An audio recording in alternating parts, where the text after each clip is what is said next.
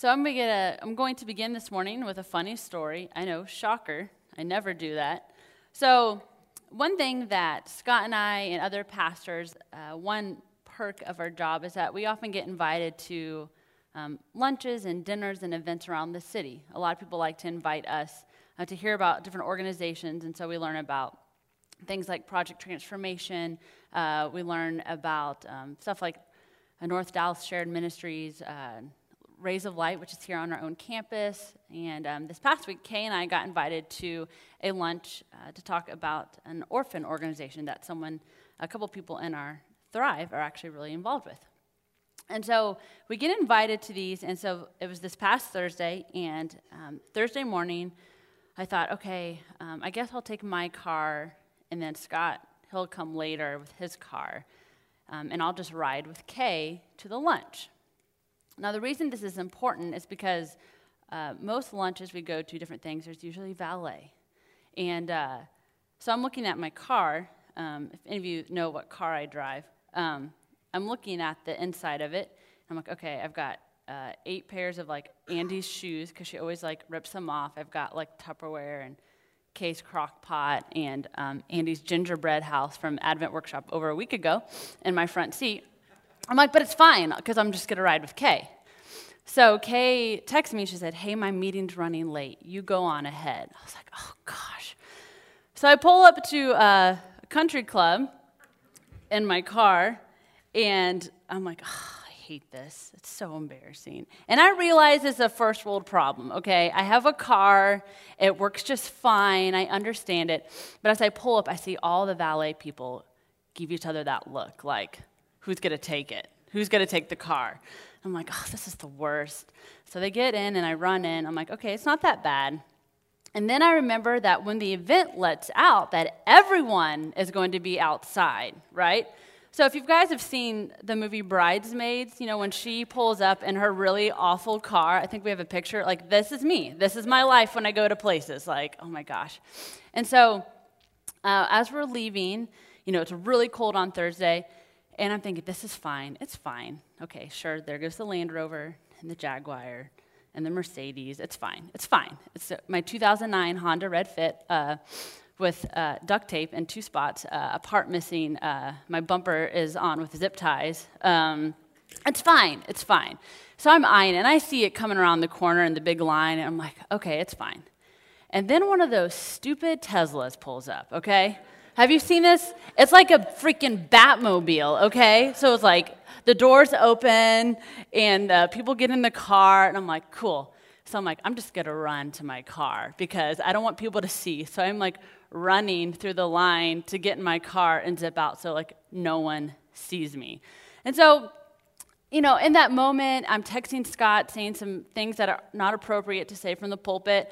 That I'm just angry, and I'm just this is so frustrating and embarrassing, and it's fine, and I know I'm a Grinch about this. And I think there's these moments where we can be such a Grinch about sometimes small and petty things, and then there's some moments where we're allowed to be a Grinch. And so I started thinking about this message of Christmas and Advent and different things, and I am going to talk about that. I will eventually get to that. But I'm actually going to start with a psalm. It's Psalm 88, which has been noted as the most depressing, sad psalm ever. And I want you to listen to it this morning as I read. O Lord, God of my salvation, when at night I cry out in your presence, let my prayer come before you. Incline your ear to my cry. For my soul is full of troubles, and my life draws near to Sheol. I am counted among those who go down to the pit.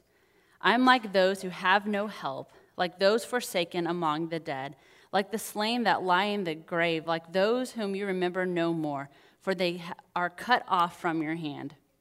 You have put me in the depths of the pit, in the regions dark and deep. Your wrath lies heavy upon me, and you overwhelm me with all your waves. You have caused my companions to shun me. You have made me a thing of horror to them. I'm shut in so I cannot escape. My eye grows dim through sorrow. Every day I call on you, O Lord. I spread out my hands to you. Do you work wonders for the dead? Do the shades rise up to praise you? Is your steadfast love declared in the grave, or your faithfulness in Abaddon? Are your wonders known in the darkness, or your saving help in the land of forgetfulness? But I, O Lord, cry out to you. In the morning my prayer comes before you. O Lord, why do you cast me off? Why do you hide your face from me? Wretched and close to death from my youth up, I suffer your tears. I am desperate. Your wrath has swept over me. Your dread assaults destroy me.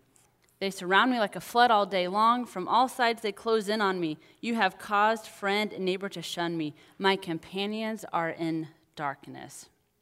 In one version, that last line says, darkness is my only friend. And I read that, and some of you are like, oh man, God, lighten up a little bit. Like, what's your deal? Answer this person's prayer. But I read it as someone who's a Grinch, who's a little overdramatic, like an angsty teen when they're like, oh, darkness is my only friend, you know? And I think about this, about how we can be so unbearable to be around at times. Like, everything is terrible. And it reminded me of a character on Saturday Night Live, Debbie Downer. I don't know if you guys remember her, short-lived character, but hysterical, who could bring down any party, any event, right?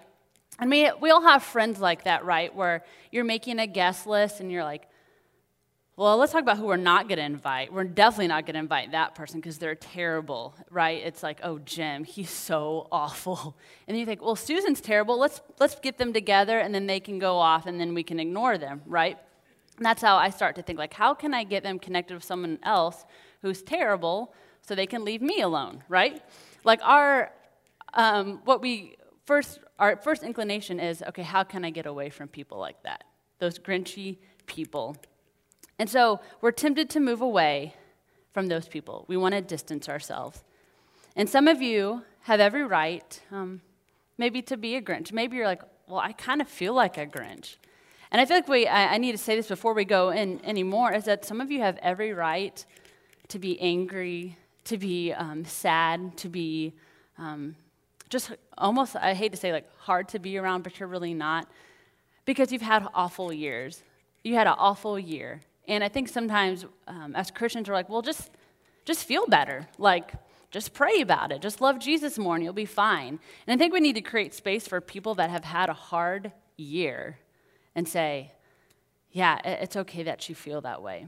But it's important how we interact with those people and how we move toward those people. And I'll get to that in a little bit. But I want to talk about how we can create space for those Grinchy people in our life, what we can learn from Scripture. And so actually, I'm going to look at the story of Moses and the Israelites, which again, I know it's not very Christmassy, not very Advent-y, but I think it's really important. So those of you that maybe aren't familiar with the story or need to revisit it, so Moses grows up in Pharaoh's house. He sees Pharaoh's army, some men treating the Hebrew slaves poorly, and so then Moses kills someone, and then he gets scared, so he needs to flee because he knows Pharaoh wants to kill him. So he flees away, he wants to forget his past, and then we know that God calls him through a burning bush. Like, I need you to go back. I need you to go back and free these people. Okay, fine. He's not super happy about it. But he goes back, he talks to Pharaoh. Pharaoh refuses time and time again. There's all these plagues and different things. And then eventually Pharaoh says, okay, fine. And so Moses frees these slaves that they have been in slavery forever. They've been slaves forever. And they're crossing the Red Sea. God has parted the waters. They come across. Pharaoh's army then is charging behind them. And then the waters collapse and the army is taken. So we know that, oh my gosh, Moses, you have done so much for these people. And then we read that these people that were slaves turn on them. Like, they become Grinchy, right? And so I want to read just a couple things that they do. Found in the book of Numbers 11, which I know you all have memorized, so I don't even know why I'm talking, because I know you guys love Numbers, just can't get enough of it. But here, so 11:1, I'm going to go quickly through this. Now, when the people complained in hearing of the Lord about their misfortunes, the Lord heard it, and his anger was kindled. Then the fire of the Lord burned against them. Ooh, tell your kids that when they're complaining. Just be like, sometimes God sends fires down, okay? So stop complaining. And then you read on, and they're complaining about, oh, we had meat. If only we had meat to eat in Egypt. It was so great. Remember the fish we used to eat in Egypt for nothing? It was free. The cucumbers, the melons, the leeks, the onions, and the garlic. But now our strength is dried up, and there's nothing at all but this manna to look at. So they keep just getting more and more distraught, and they talk about the manna, which I'm pretty sure is something you eat on Whole30, so it's terrible. It's awful. It's not good. And they go on, and they get so angry. Like, they complain about water. They're like, oh, I wish I was back in Egypt. Or, I wish we had a different leader. Like, they are so ungrateful. They are terrible to be around. And Moses, and rightly so, does get angry. You read that he gets very frustrated at a point where he says, God, if this is how it's going to be, just kill me. Like, I'm done with these people. So they're grinchy. And yet, we read that Moses, after these people have been so ungrateful to him, so awful, he does a few different things. When they're complaining and God sends that fire down, Moses prays and says, God, please stop, forgive them. And the fire stops. Or his brother and sister, Aaron and Miriam, are complaining to God. And so then his sister develops leprosy. And then Moses prays on her behalf to say, please heal her. Really? I've been like, sorry, that's your deal. Like, should have known better. But Moses is like, praise. And then when they have unbelief, Moses prays on their behalf, like, God, help their unbelief. Or better yet, when they make that gold calf, do you remember that part of the story? After they've known, like, have no idols, all of that, the 10 Commandments, they make this golden calf, okay? And Moses, who has freed these slaves, has done all this stuff, and these people are awful and ungrateful, he goes up to a mountain for 40 days, okay? It says he lays prostrate, which means to lay face down. I know you all can't see me. But he lays down and prays on their behalf for 40 days, okay? 40 days. Like, he is so distraught about them. He feels for them, and he continually moves and speaks on their behalf. Moses, y'all, is like a saint, okay? Because again, if I was Moses, I would have given up and said, peace out. You are on your own. I cannot bear to be with you for one more day. I love this story.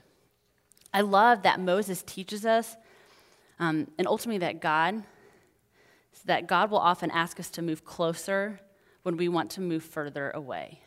When we're tempted to give up, to move away, God says, no, I need you to come closer.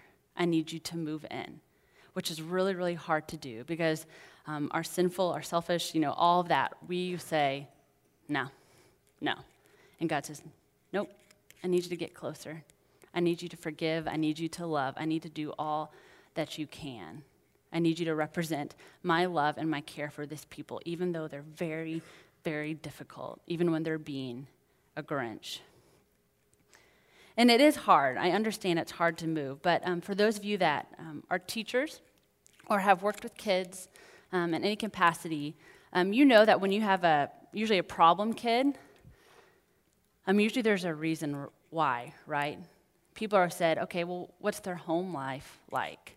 You try to find out what is causing them to act out in this way. What is making them so difficult? And often you find out maybe their parents are going through divorce, or there's a job loss, or there's just a lot of stress in the home that's creating them to act out. So we can have compassion for kids and try to work with them, but when it comes to adults, we forget that some kids don't, adults grow up and they're still carrying those wounds and that pain, and so they appear to be a Grinch, but they've got all this woundedness within them. And so I'm reminded that I need to have compassion and forgiveness for them too. And so I hope that we can be people that are understanding and forgiving, and that we can move towards people. I was reading this article too recently that one of you might have posted on Facebook about when toddlers are having tantrums. that's the time that you move closer to them. So clearly the author does not have a toddler, because you would not say that. But I started thinking about that, and I'm like, that's kind of right. Like, they can't express their emotions, really. They can't talk. They can't express what they're feeling, and so there are ways to act out. And it's hard to stop. I know when Andy does it, I'm not going to be like, okay, hey, baby girl, how are you? What can I do for you? Like, no, because I'd have to, get up or something and talk to her. But it reminds me of that. That's how our God is. When we're stressed out, when we're doing hard things, that God doesn't say, hey, how's it going over there? How are you? That no, God gets down and talks to us like we should talk to children when they're having a hard time. So that picture has stuck with me. So one reason that many of you have been involved in this marriage ministry that I started is because I'm looking at all these circumstances and all these situations that are difficult. When we're encountering difficult people, when we're inclined to move away, we don't want to stop and pause and talk to our spouse and say, hey, what's really going on here? Well, how can I help you? How can I pray for you? How can I love you better? Often, there's situations where both become difficult, and instead of moving towards one another, we want to move away. And I know there's instances where you do need to move away. It's very unhealthy. It's not safe. I'm not talking about those situations. But often enough, we want to avoid, or we want to give up, or we want to ignore when God is saying, no, I need you to move closer, actually.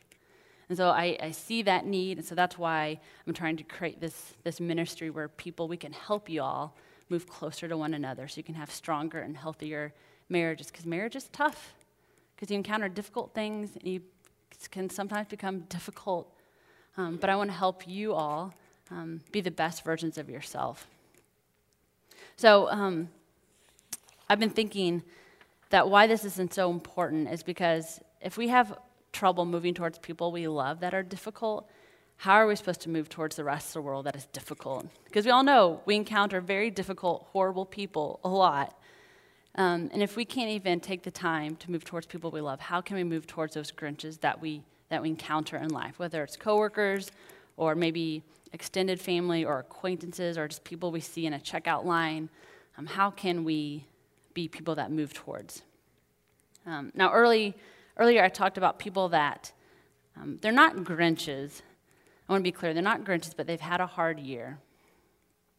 And our tendency is to sometimes say, well, I don't know what to say to them, or I don't know what to do.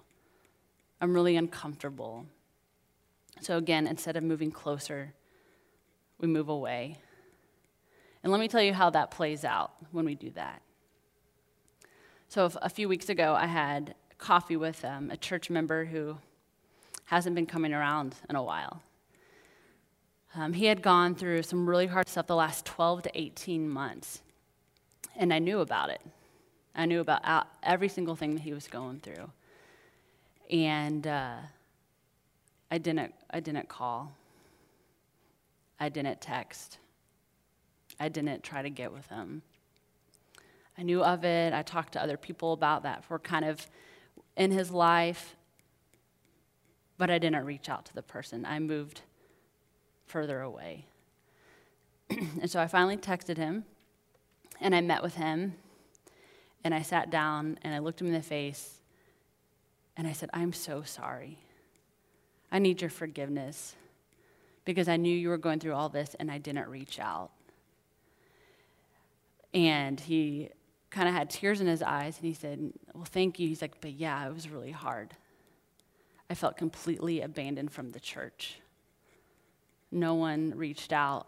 I felt so alone. And I just had to sit there and realize I failed him as a pastor. I failed him as a friend. I failed him as a Christian. And that's why it's so important to move toward people in their pain and their suffering. Even when it's hard and you don't feel like you have anything to offer, you do. Because you have the capacity to love. You have the capacity to care because God works through you. And we're moving into this season, this Advent season, this Christmas season that's supposed to be joyful and light and exciting. And some people are limping into this season because of things they've gone through. And this is our opportunity as Christians to reach out to them. And it can be simple, y'all. It can say, hey, Emporium Pie has a new peppermint pie. That's fact. You call and, hey, you want to go get a slice? Or go get a fun holiday drink, or invite them over to watch a Christmas movie, or go look at Christmas lights together. Or maybe they don't have a place to spend Christmas Eve. We've got a lot of services. Invite them to Christmas Eve. Invite them into your home for Christmas Day. We need to reach out. We have to move toward people, because there's people that are suffering, that are in pain, and feel very alone. And God says, I need you to move closer to them. I need you to move closer to them. So how about these Grinches, though, the people that are really hard to move towards? We're not off the hook with them either. It's easier to move towards people that maybe are having a hard time, but the people that are difficult, how do you do that? Some people that are like that are very aware that no one likes to be around them. A lot of people do feel like they're a burden, that they're a pain. And that's a hard place to feel. It's a hard place to be when you feel like, gosh, no one really wants to be around me. They're only inviting me because they have to. I started thinking about that Psalm 88. And then I read this line in this book I'm reading called A Bigger Table, which I highly recommend to all of you. And in this book, it says that we can hoard the grace and love of God. We use it up and forget to hand it out. And so people who feel rejected, those people that feel rejected, that feel like they're a burden, that feel like no one wants to be around them, people that are a Grinch, when they're actually met with grace and love, when they walk in the room, instead of us going,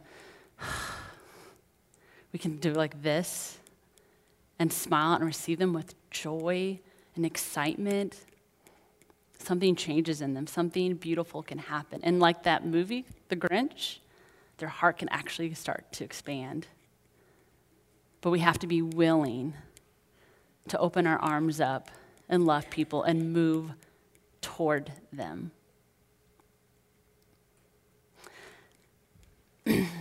So after Moses, if you continue to read, if you're familiar with this book, when you continue to read, you see difficult people time and time again, over and over again.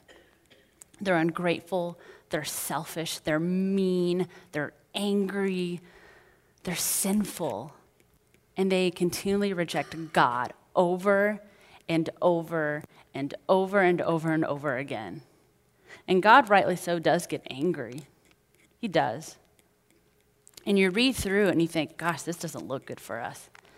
This does not look good. And so you read and you read, and you close in Malachi, which is the last book of the Old Testament. And then you open to the Gospel of Matthew. And in it, you see a genealogy, and I think we have it on screen. Matthew 1. And so keep going, just keep scrolling through. And so you'll see a lot of names. Some look familiar, some are not. And I look at this list, and I realize some of these people were probably difficult. The people that they ruled over or encountered were difficult and sinful and angry. And then you can stop, Jake. I read it, and in between all those people, I feel like I hear God saying, let's get closer. Let's get closer and closer and closer and closer to the people until we stumble upon verse 16. And it says, and Jacob, the father of Joseph, the husband of Mary, of whom Jesus was born, who is called the Messiah. So I started thinking about that. Those of you that have had a baby or been in the room when a baby's born, I want you to go back to that moment. And when the baby is brought to the mother and laid on the chest for the first time, there is nothing like that feeling. Absolutely nothing. And I think about this story leading up to this moment, that we rejected God so much, and he continued to move closer to us until finally the baby was laid. Jesus the Christ, the Savior of the world, was laid on Mary's chest, and that's when God said, there it is. That's how close I want to be to you. And we didn't deserve that at all. And that's what we got. And so as we move into this Advent season and Christmas, and you live all your days, I want you to think about how God wants to be this close to us. He wasn't going to settle till he was this close, till he was with us. And that our role is to be that close to people so we can be the Christ to them. And so I don't want you to forget this story, this Christmas story, and what it really means, that love was brought to us in such a new and radical way, and that God will always choose closer, no matter what. Let's pray. God, thank you for reminding us that the only place you want to be is right next to us, where you can feel our heartbeat, where you can smell us. That's where you desire to be. And that we need to be people that come close to you and come close to your people, time and time again, no matter how difficult they may be. But that's exactly where we need to be. Thank you for your Son and what he means for all of us. That's in your name. Amen.